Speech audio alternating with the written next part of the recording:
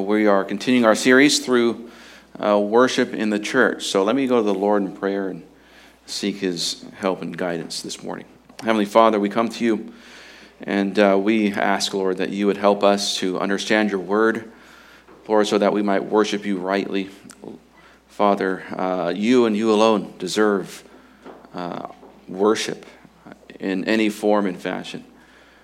Whether it's in the deepest affections of our hearts or in the faithful service of our hands, Lord, I pray that you would convict us, Lord, and grip us with your worthiness of all that we are, all of our worship.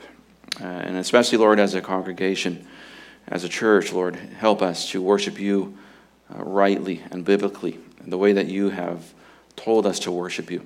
Oh, Lord, we want to come to you out of obedience in that way. So help us, Lord, to learn from your word. We pray that you would use this so that we might better glorify the name of your Son. It's in his name that we pray. Amen. All right, well, this morning we're looking at the purpose of worship. The purpose of worship. We've already looked at the essence of worship and the priorities of worship, that especially in John 4:24, where it says, God is spirit, and those who worship him must worship in spirit and truth. That, along with Ephesians 5 and Colossians 3, are the main New Testament texts for worship in the life of the believer and the life of the church. And so we're going to constantly be going back to those three over the course of this series, and just unpacking more and more as we go along from those same verses, as well as bringing in the rest of Scripture to show how it all agrees. But as we begin this morning about looking at the purpose of worship, I've been asked. I can't count how many times I've been asked in various situations. There are some people who profess faith in Christ, but on a Sunday morning or a gathering of the saints, I usually don't. I look over and I usually don't see that person singing during the corporate worship of the church. Why is that? And what does that say? And I would love for them to worship along with us. How can I encourage that person to sing? Well, hopefully this lesson will give you some things to say if you are asking those kinds of questions. Or maybe you are one of those who is maybe timid or, just doesn't feel necessarily moved or excited or whatever, or comfortable to sing, especially sing loudly and exuberantly with joy as we're commanded to in Scripture. Maybe there's something holding you back. So I hope that the two things that we're looking at this morning would help you to not hold back in the corporate worship of the saints, but that you would be encouraged and spurred on to exalt Christ in this way. So the first reality that we must understand when it comes to worship is that worship is ultimate. Worship is ultimate. Now, I mentioned last week, that worship is an end unto itself, and that's still true today. So we don't worship. There's not some other purpose behind worship, something greater or more important or deeper or anything like that, something that we're trying to get to that is beyond the act of worship. Worship is the ultimate end of everything. It's the end and the goal of your ministry and your service in the church. It's the end and goal of your giving as a member of the church. It's the end and goal of your fellowship. Worship is the ultimate end to your salvation. You were forgiven so that you would worship. You were justified so that you would worship. Justification is not an end of itself. It's key to our salvation. It's central but it is not the end. Your relationship and a relationship of worship towards God especially is the end. And this goes all the way back to Genesis 1. Worship is the purpose for which God created the world. We don't use worship as a means unto anything. It is the end of every other means, you could say. So, practically speaking, we don't worship in order to feel better. We don't worship in order to feel closer to God. We don't worship even to prepare our hearts for a sermon or anything else.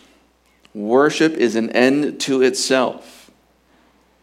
So where we cannot say that, I worship God in order to fill in the blank anything, I can't say that.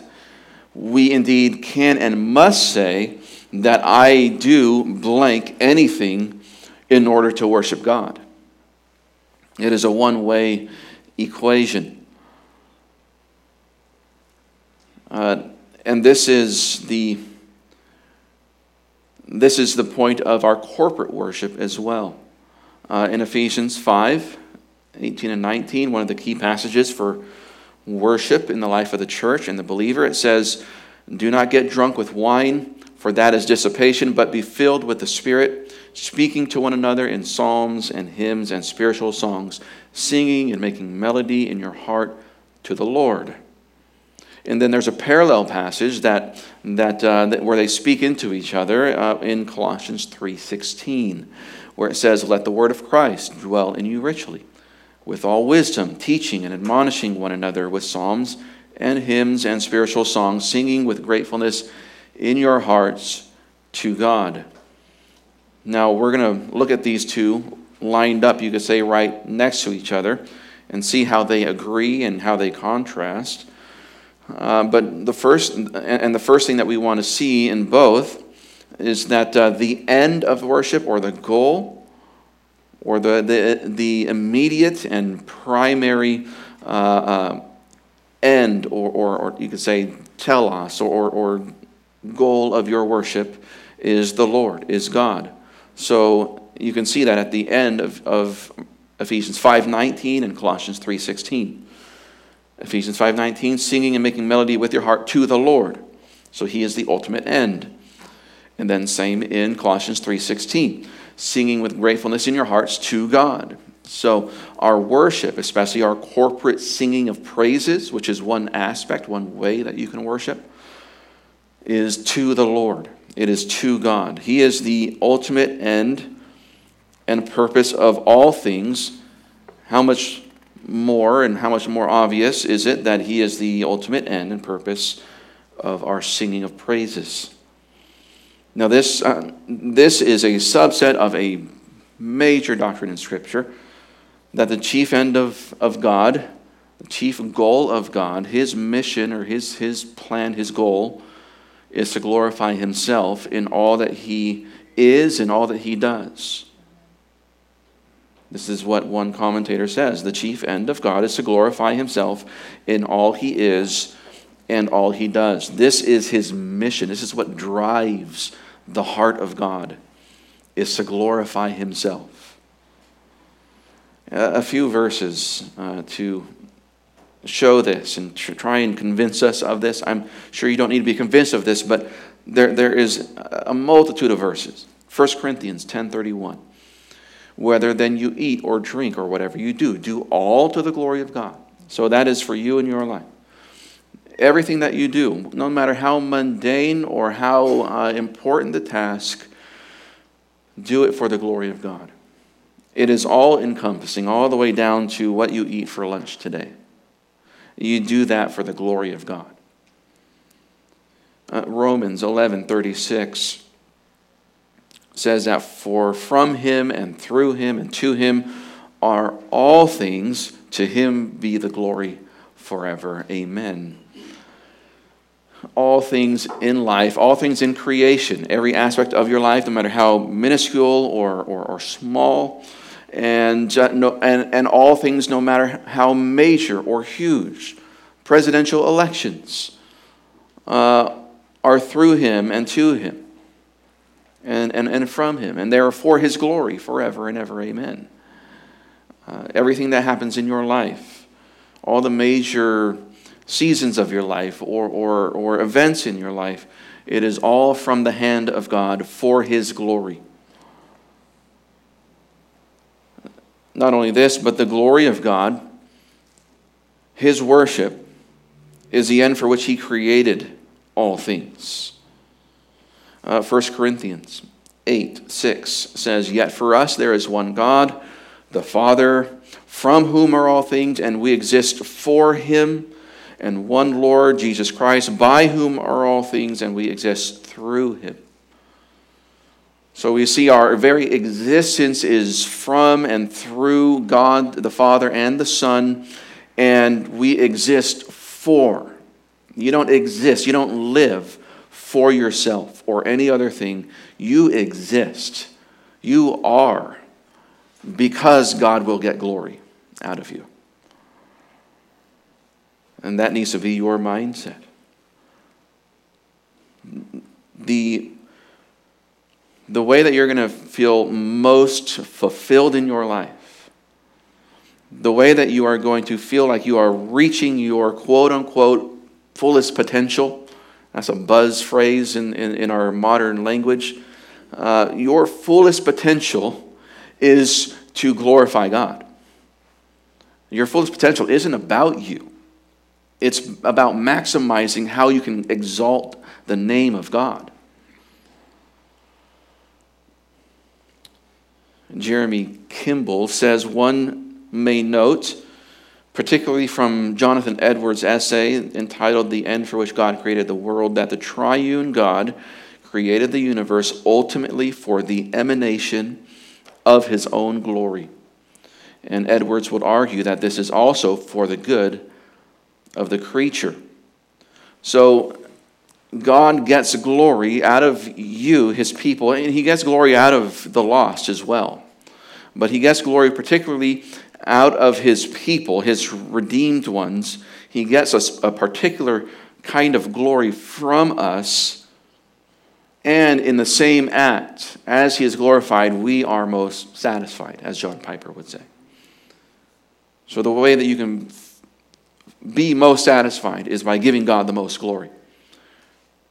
They are one in the same. And this is what Psalm 25:11 gets at. Your salvation is for his glory. Psalm 25:11 says, "For your name's sake, O Yahweh, pardon my iniquity, for it is great." Have you prayed that kind of prayer of repentance when you sin, Christian? Are you concerned for the name of God when you sin, or is it just, I feel bad about what I did? Or I wish I didn't do that? Or I'll try better next time, or that's not what I should have done. You need to be concerned for the name of God when you sin. When you sin, you compromise the glory of God in you. And that reality, the fact that you let God down in that sense, should grieve your heart to a depth that is indescribable to you. Isaiah 43:25, God says it this way, "I, even I, am the one who wipes out your transgressions for my own sake, and I will not remember, your sins." So why does God wipe away our transgressions? It's for his sake. It's for his glory. For his name's sake is the idea. And the context, and this isn't the only time in the New Testament. Zechariah has plenty of passages like this. Isaiah has more like this. Jeremiah as well. But all different ways, it's God says, I forgive and I redeem my people for my name's sake. And even the people that have come to me for redemption and are saved, I forgive them again and again and again, and I suffer along with them, not for them, but for me. So God's salvation is all about God, you could say. And this is because God deserves all the glory. All the glory. Not some. All. Philippians 4:20.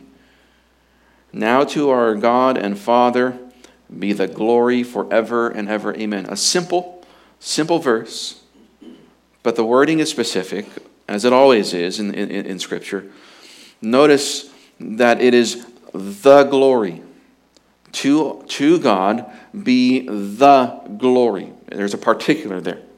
And it's the glory forever and ever. Amen. Why is it said in that way? Because if the only way it's communicated is to God be glory, then we could think, well, okay, I'll give God glory on Sundays, and then I'll go and, I gave the 49ers glory yesterday when they won, but today I'm going to give God the glory, right? And God says, no, that's not how it works. You give me all of the glory. The point is, there is glory, worship, is seen as a whole unit, a whole self-contained body of glory. And we are not at liberty to slice up some of that glory and give it to ourselves, give it to our children, give it to our spouse, give it to our favorite team, or whoever else, or whatever else. All of that glory, there is one summation, all of the glory of all creation over all history. That's what he's talking about, the glory. All of it. The summation of all worship and all praise and all laud be to God. All of it. And indeed, this is where history is headed. Revelation 5:13 says, every created thing which is in heaven and on the earth and under the earth and on the sea and all things in them, I heard saying, Revelation 5:13, to him who sits on the throne and to the Lamb be the blessing and the honor and the glory and the might forever and ever. This is coming from, remember, every created thing. All creation is made for his glory. He deserves the fullness of glory, Christian, in your life, not a portion. In his famous dissertation entitled Concerning the End for Which God Created the World, Jonathan Edwards writes about this reality.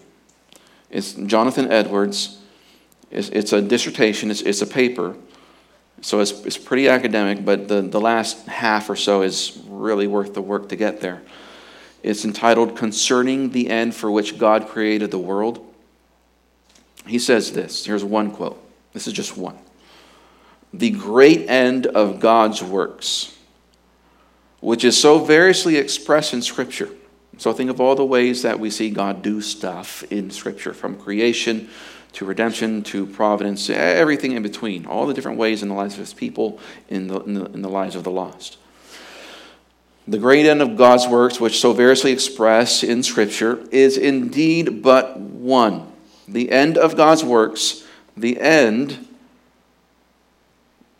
is indeed but one.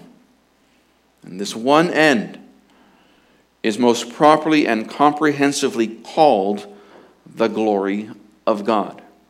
That's the end. That's the goal. And what Jonathan Edwards does in this paper is he systematically goes through all of the purpose phrases, that God did this so that, or for that, or in order that, where that's all over Scripture, Old Testament and New Testament, and he looks at all of them, and he says, the overwhelming conclusion that I have is that there is nothing beyond his glory or his name. Everything ends there, and there's no so that. I don't give God glory so that. There's none of that. Everything is so that God would be worshipped. So, Christian, you need to understand that's your life. That, in a very personal sense, every single thing needs to be so that God is glorified. And especially in the life of the church, in our corporate worship, everything that we do must be so that God is glorified, Christ is exalted. Everything. We don't do any function or any ministry, or we don't have any programs or any plays or anything, any event. We don't do anything if Christ cannot be glorified through it. And I don't mean in some roundabout way. I mean directly. That he is exalted in the immediate act. We must have this mentality. And to get to, well, let me ask you, because I don't do this as much as I should. When we think about the singing of praises, right? The band comes up, they start playing a song, and we start to sing. How does this impact your singing, and how do we use it for that question that I asked at the beginning? And what about that person that has something holding them back from singing out? What would we say to them as well? Any thoughts before we move on to the next point? Can you ask that question again? It's kind of confusing. Sure. Going back to that first question, there are some people who profess faith who don't sing during corporate worship in the church. How would you encourage such people? Or if that were you, how could this motivate you to sing in the corporate gathering? Yes. I think, and I see it a lot, sometimes it's just people's inhibitions that, like talking on stage, they can't. Yeah. There's inhibitions there. Doesn't mean they're not worshiping. That might be one factor. Mm-hmm. So if somebody has inhibitions, how would this first point encourage them to get beyond those things? Yes. Go ahead. Not really knowing who God is. God's glory. Yeah. Not being gripped by the glory of God, right? You were going to say? So I know that at Kids Club, what we do is we like to remind the children, and it's something that has to be learned. It's if you came to Christ later on in life and you didn't go to church as a child, it is something that has to be learned. And so we teach them that when you are singing, it is worship to God. It's talking. He is your audience. He is who you're doing this for. So I think that's one way to encourage and to teach. Yeah, and remembering and instructing that he's your audience. I'm doing this to the Lord, right? And the one who has been changed and regenerated is able to have that relationship with the Lord and sing praises to him. And so, it would encourage that person, that you're not doing this for anybody else. There's no other means, there's no other purpose of this but him, right? So let that pull it out of you. Any other thoughts?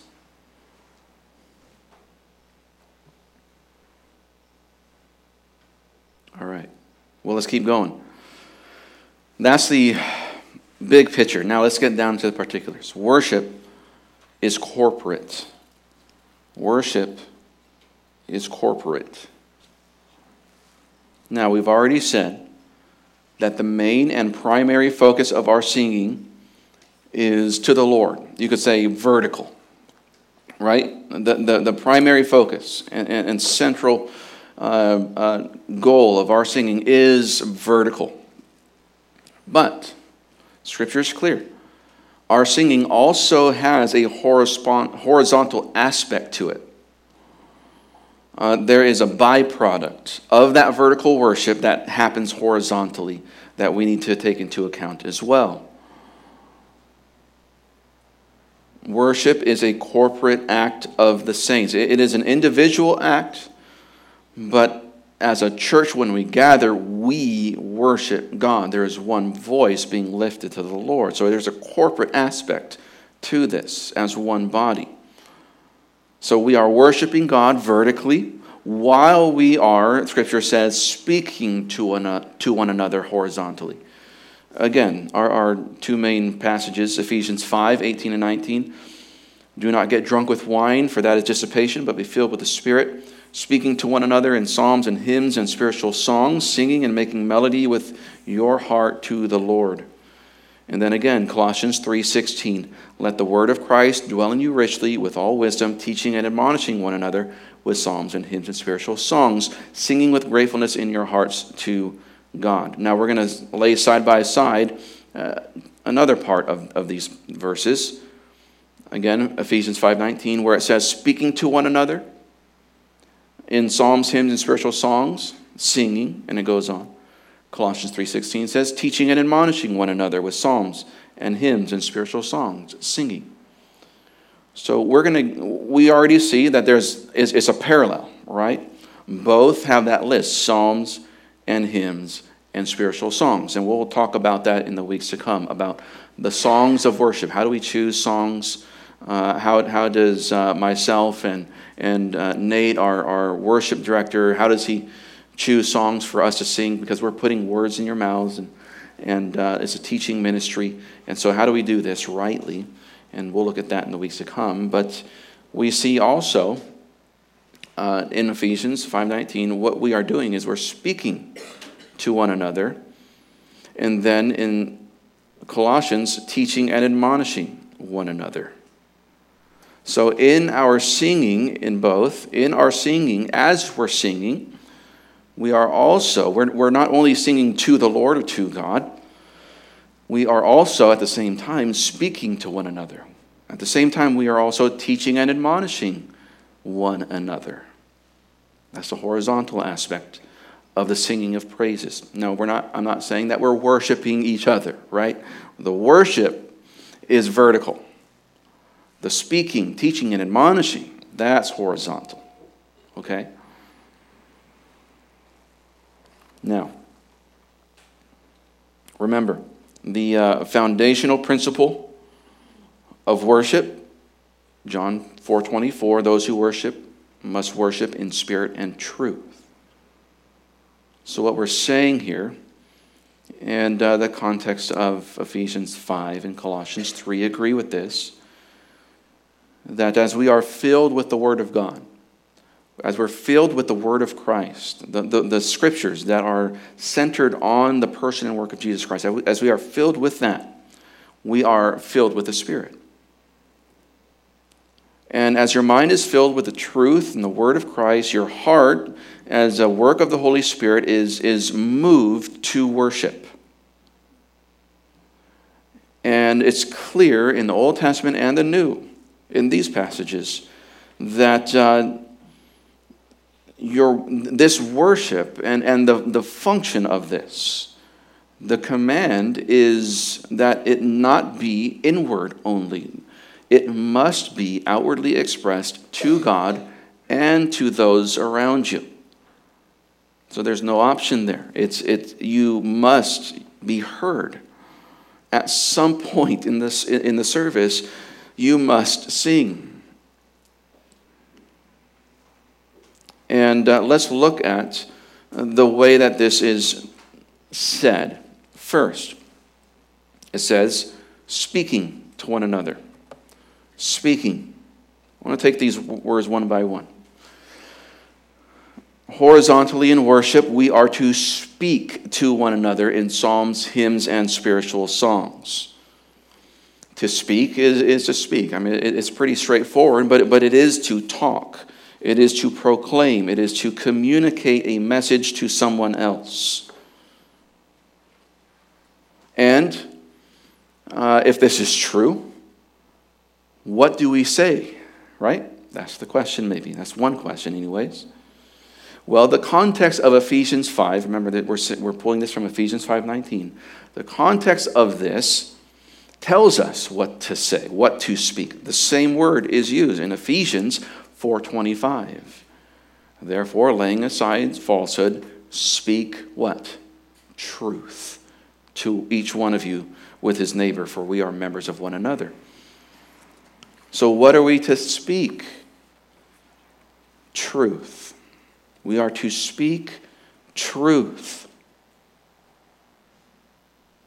This goes to the content. How can we apply this to the content of the songs that we sing? How can we apply this reality that we are speaking truth to one another? How do we apply that? What does that mean? How does that change what we do on a Sunday morning? So we're going to make sure that what we're singing is what we're being taught in the Word of God. Yes, yeah. What we sing must line up with the Word of God. Amen. Yes. Anything else? Anyone else? I think that pretty much sums it, right? But also, you may not be a teacher. You may not have the gift of teaching, but you can teach through a song, right? You may not have that platform or that gift or that ministry of teaching, but you can speak truth. You may be shy to have a one-on-one conversation, and we'll talk about that in the next hour. That's just shyness is selfishness, but that's another thing. You might be shy or hesitant to have that one-on-one conversation, but you can sing and speak truth that way, at least. And indeed, it's commanded. Another application of this that's particular to the way we do what we do as a church, as Redeemer Bible Church. If this is true, if what we do through these songs, part and an aspect is speaking to one another, that means we must be heard, right? And we must hear each other, right? Because it doesn't say, have the band speak to everybody. It says, all of you speak to each other. And what does that look like? Well, that means that we sing out, enough for at least the person next to us to hear. It means also that even the volume of our music, congregational singing, should not be drowned out by the instruments, right? This is a principle for our sound team. The band should not drown out the words of the songs. Why is this? It's because the instruments and the band is not the focus. God is. Us being wowed by their talents is not the intent. Speaking to one another is. They are not entertainers. They are not performers.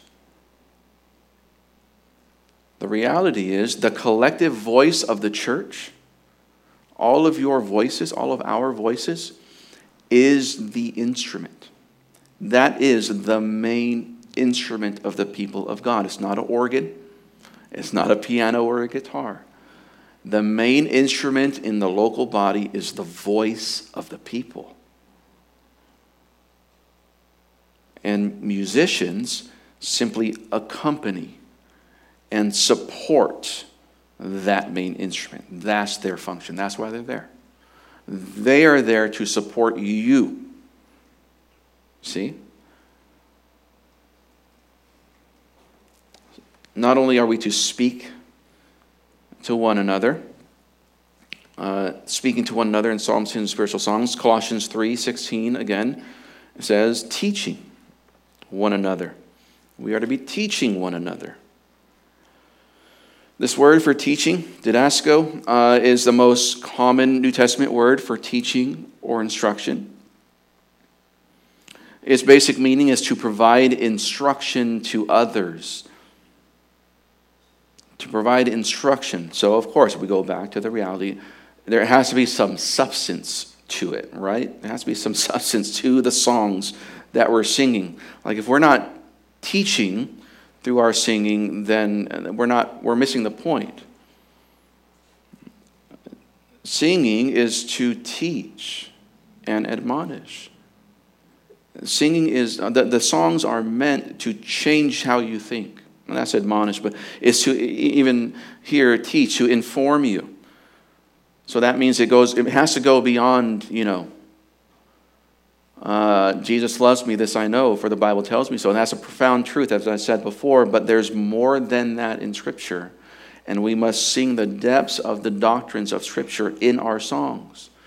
We should not settle for simplicity. There's a place for that. There's a place for simple praise songs couched in rich doctrine in the rest of the songs. But we should not settle for shallow theology, shallow doctrine, even in our singing.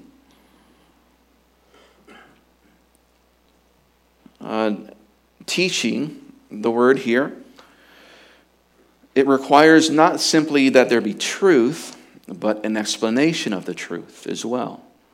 So we need to find songs that explain truth richly and use words and illustrations, and it says it different ways so that the truth sinks down deep within us, as it were, where we actually learn that our God is a mighty fortress, or that He's holy, holy, holy, and what that means, or why is all praise to His name, all glory to Christ, right? Why?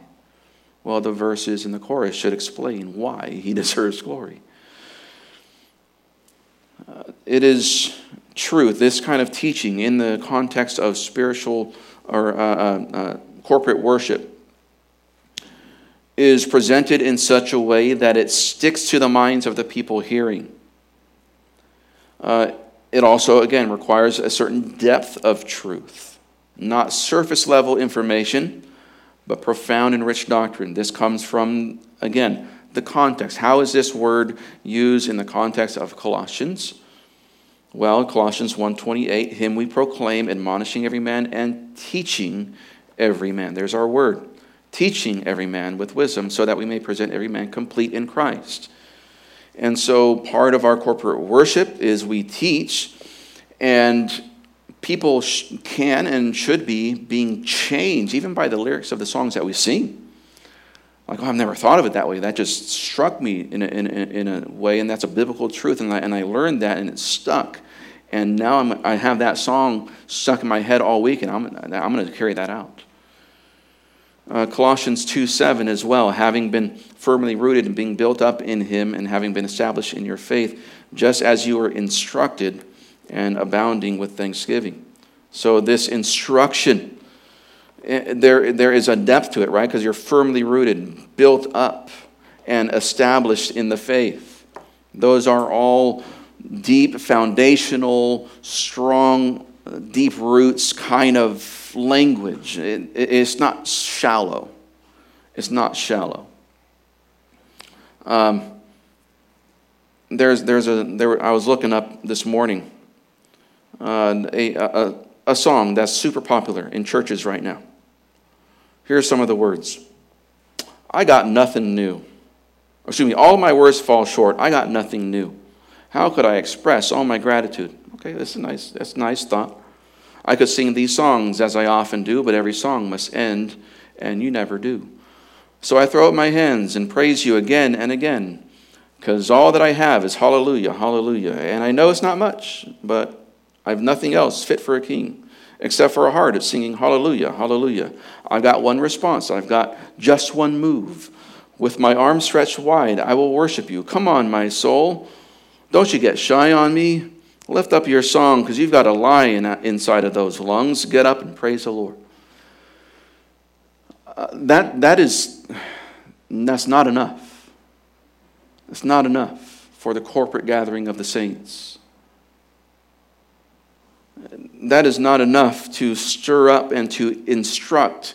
If you sing songs like that, you're not going to be firmly rooted. You're not going to be built up. You're not going to be established the way that you could be if you were singing hymns, psalms, hymns, and spiritual songs. If you were singing songs that were based and richly permeated with truth. That's why we sing songs the way we do. So I encourage you this morning as we go into the next hour, think about the songs that you're singing. Appreciate the truths that are there. And evaluate whether we're singing Scripture, truth, or not. That's our goal. And Charles Spurgeon says it a good way. He says, think how compactly truth can be taught by means of psalms and hymns and spiritual songs, and how likely it is to be remembered when the very measure and rhyme and rhythm help the memory to treasure up the message. So there's God's wisdom in this, in that He tells us to teach through songs, because He knows that songs stick.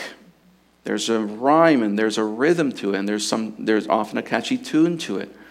We need to pick good songs, so the songs that do stick, because you just walk through the store and those songs are going to stick, right? They're catchy. But we need to flood our minds with good songs that will stick, and that will stick with us even on our deathbed, where we sing those things. They will stick with us when we are slipping into dementia. And all we can remember are those old songs that we would always sing. Or that would stick in those quiet hours of the night where you're struggling for faith. And that's when it matters. And that's when these songs really kick in and benefit the church. Now, one more. Again, it says teaching in Colossians 3:16, teaching and admonishing one another with psalms and hymns and spiritual songs.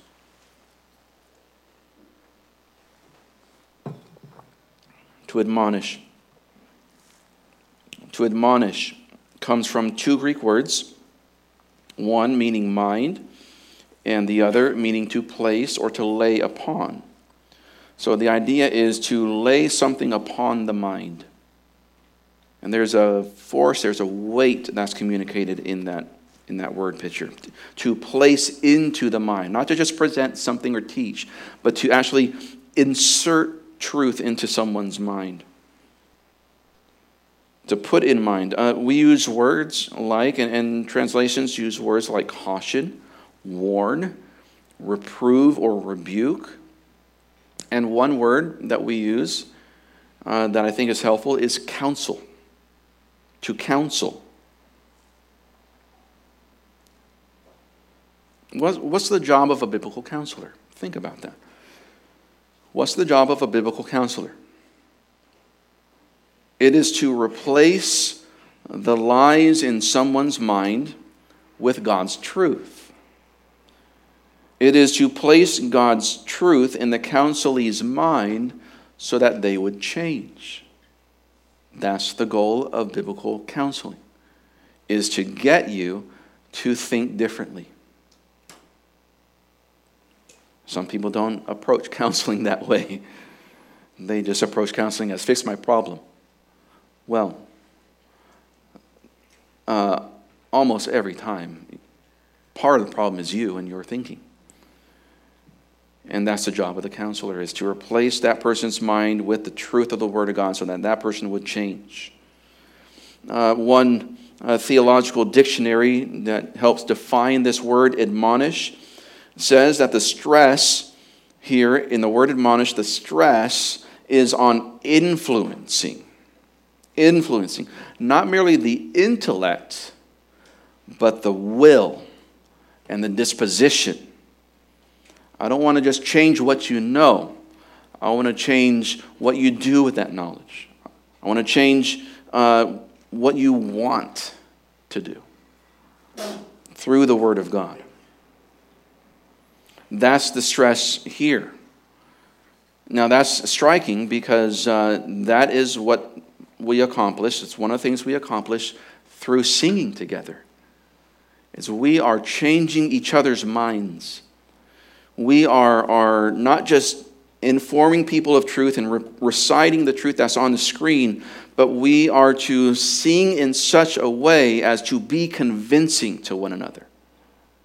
That is, to sing in such a way that communicates, I actually believe this.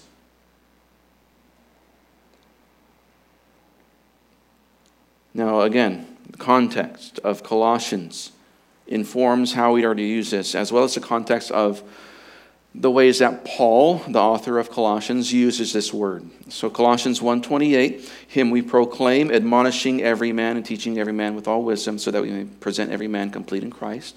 So again, admonishing every man, just as we looked at before, as it also has teaching here. But here, admonishing is the purpose of Paul and the apostles and his team of teachers. So this is the point of teaching and preaching, and the goal of the admonishment is that people change, present every man complete in Christ. You see that? I don't want you just to know truth more. I want you to be different. I want you to be complete in Christ. And then, but let's look outside of Colossians for some more light into what this word means. It says, "We urge you, brothers, admonish the unruly, encourage the faint-hearted, help the weak, be patient with everyone." So, one function of admonishment, specifically, the primary function of admonishment, is towards those who are unruly. That is, those who are rebellious, whether in active rebellion in sin or in passive rebellion in a sin of omission, not doing what they ought to be doing. For those people, we don't just come along and pat them on the back and say, you know what, I hope that you would do better. We admonish. That's what God instructs. We warn them of the dangers of their living or their thinking. And that's part of what we do when we sing. We warn each other of the dangers of sin. And that means we need to have songs that have that, and we do. Praise the Lord. 1 Corinthians 4:14 says, "I do not write these things to shame you, but to admonish you as my beloved children." So here, admonish, what it doesn't mean, because we can kind of go too far and think that admonish means to ridicule or to scold or to shame, but it doesn't. He says, I don't want to shame you, I want to admonish you. Some of us might think, I thought that's the same thing, but it's not. We admonish with love, as to a beloved child. So there's tenderness, there's love, there's care in admonishment. It's constructive, not destructive. Also, in Acts 20, verse 31, where Paul was leaving the rest of the elders in Ephesus, he says he pleads with them and as it were, commissions them towards pastoral ministry. Therefore, be watchful, remembering that night and day for a period of 3 years I did not cease to admonish each one with tears. And so there's a pleading, there's a passion, there's a zeal behind admonishment. So it must be in our corporate singing. There must be emotion and heart behind it, because we are admonishing. And Paul here was able to admonish even with tears. So there's an emotive urgency to what is said in admonishment. So, when the people of God are filled with the Spirit and the Word of God, it will reflect in the type of songs that they sing. The songs of the true church will be ones filled with edification and truth that will be used to both teach and admonish. And so as an encouragement to those who maybe are hesitant to sing, maybe you just can't carry a tune. A lot of people can't carry a tune. It doesn't matter. How encouraging, how forcefully could God use your singing, out of tune as it is, right? But you really believe what you're saying. You're convicted. You are convinced of these truths. And I don't care how I sound. I'm just going to sing because this is true. And I love this truth. And I want my brothers and sisters to be convinced of this truth and for this to sink into their minds. And I want to offer this truth up as a sacrifice of praise to my God. Imagine the impact that that could have on somebody sitting around you. I mean, I have grown up in church, and I've been to many different churches, many different contexts where people sing. And in all honesty, some of the most encouraging people that I've heard sing are the people that sing out of tune. Because I know they usually know that they're out of tune, but they don't care. They just got to sing. And it's like, man, that has more impact than somebody doing some fancy runs and harmony and all of these things, these vocal acrobatics. That means more to me than somebody doing, those acrobats with their vocals. Because there's something that person does have to get beyond, right? They have to get beyond themselves. They have to think vertically, and they have to think horizontally.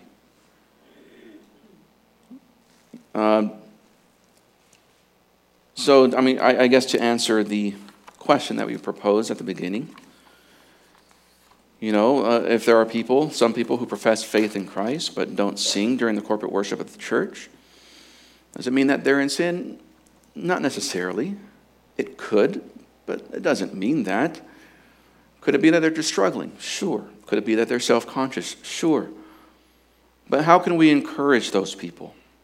We can encourage them by pointing them to the vertical and the horizontal aspects of the corporate singing of praises.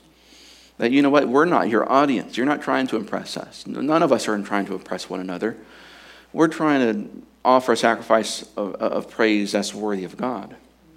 And you know what, I don't care how you sound. It's the content of what you sing, the content of what you say that really matters to us. So who cares? Just sing. I want to hear it. I want to hear these truths from my brothers and sisters. And I want to hear that you believe it. It is a blessing to sit up towards the front of the congregation, right? There's a responsibility that comes with sitting up towards the front of the congregation, because we don't want to be distracting to those that are behind us. And we do hear everything up in the front, right?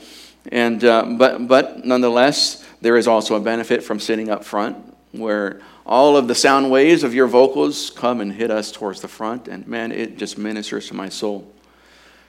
And so I encourage you, and I ask you, church, to take that into account. You want to encourage those around you. You want to really fulfill what it means to be a Christian. Worship through the singing of praises. You'll accomplish both. You'll find that you are so filled with satisfaction in God, and you will find that it is such a blessing to be a ministry to others around me. And as our culture of our church takes that on more and more, I do believe that we will be. I want the voices of Redeemer Bible Church to be, as it were, deafening, no matter our size. That's the goal. Is that our singing is so loud that we just have to keep on turning up the band just to keep up with us. Wouldn't that be wonderful? So I encourage you, and I exhort you, brothers and sisters. You are here in equipping hour. There's a special responsibility that you have that those that aren't here don't have. You've been instructed in this. Now God, in this next hour, expects you to practice it. So I encourage you to do that. You, of all people who come here early on a Sunday morning, can be and provide an example to the rest of the church that aren't able to come. All right? Let me pray. Heavenly Father, thank you, Lord, for giving us this avenue of worship, Lord. Thank you that you bring us into the mission and the goal of all of creation and all of history, that we would play our small part in this grand story of the glory of God. Thank you, Lord. It's such an honor. I pray that we would not take that lightly, but to throw ourselves into that that we would worship you in all ways in our lives, but especially, Lord, specifically when we gather as a church. Lord, help us to be set free to sing. Help us to sing as an offering to you, and may we also be motivated to sing because I want to help and serve and encourage and speak to it and teach and admonish my brothers and sisters around me. I want them to be convinced of these truths as I am. Oh, Lord, move on our hearts. And thank you, Lord, for this church. Thank you for the songs, and thank you for the band, and thank you for all those that serve in the worship and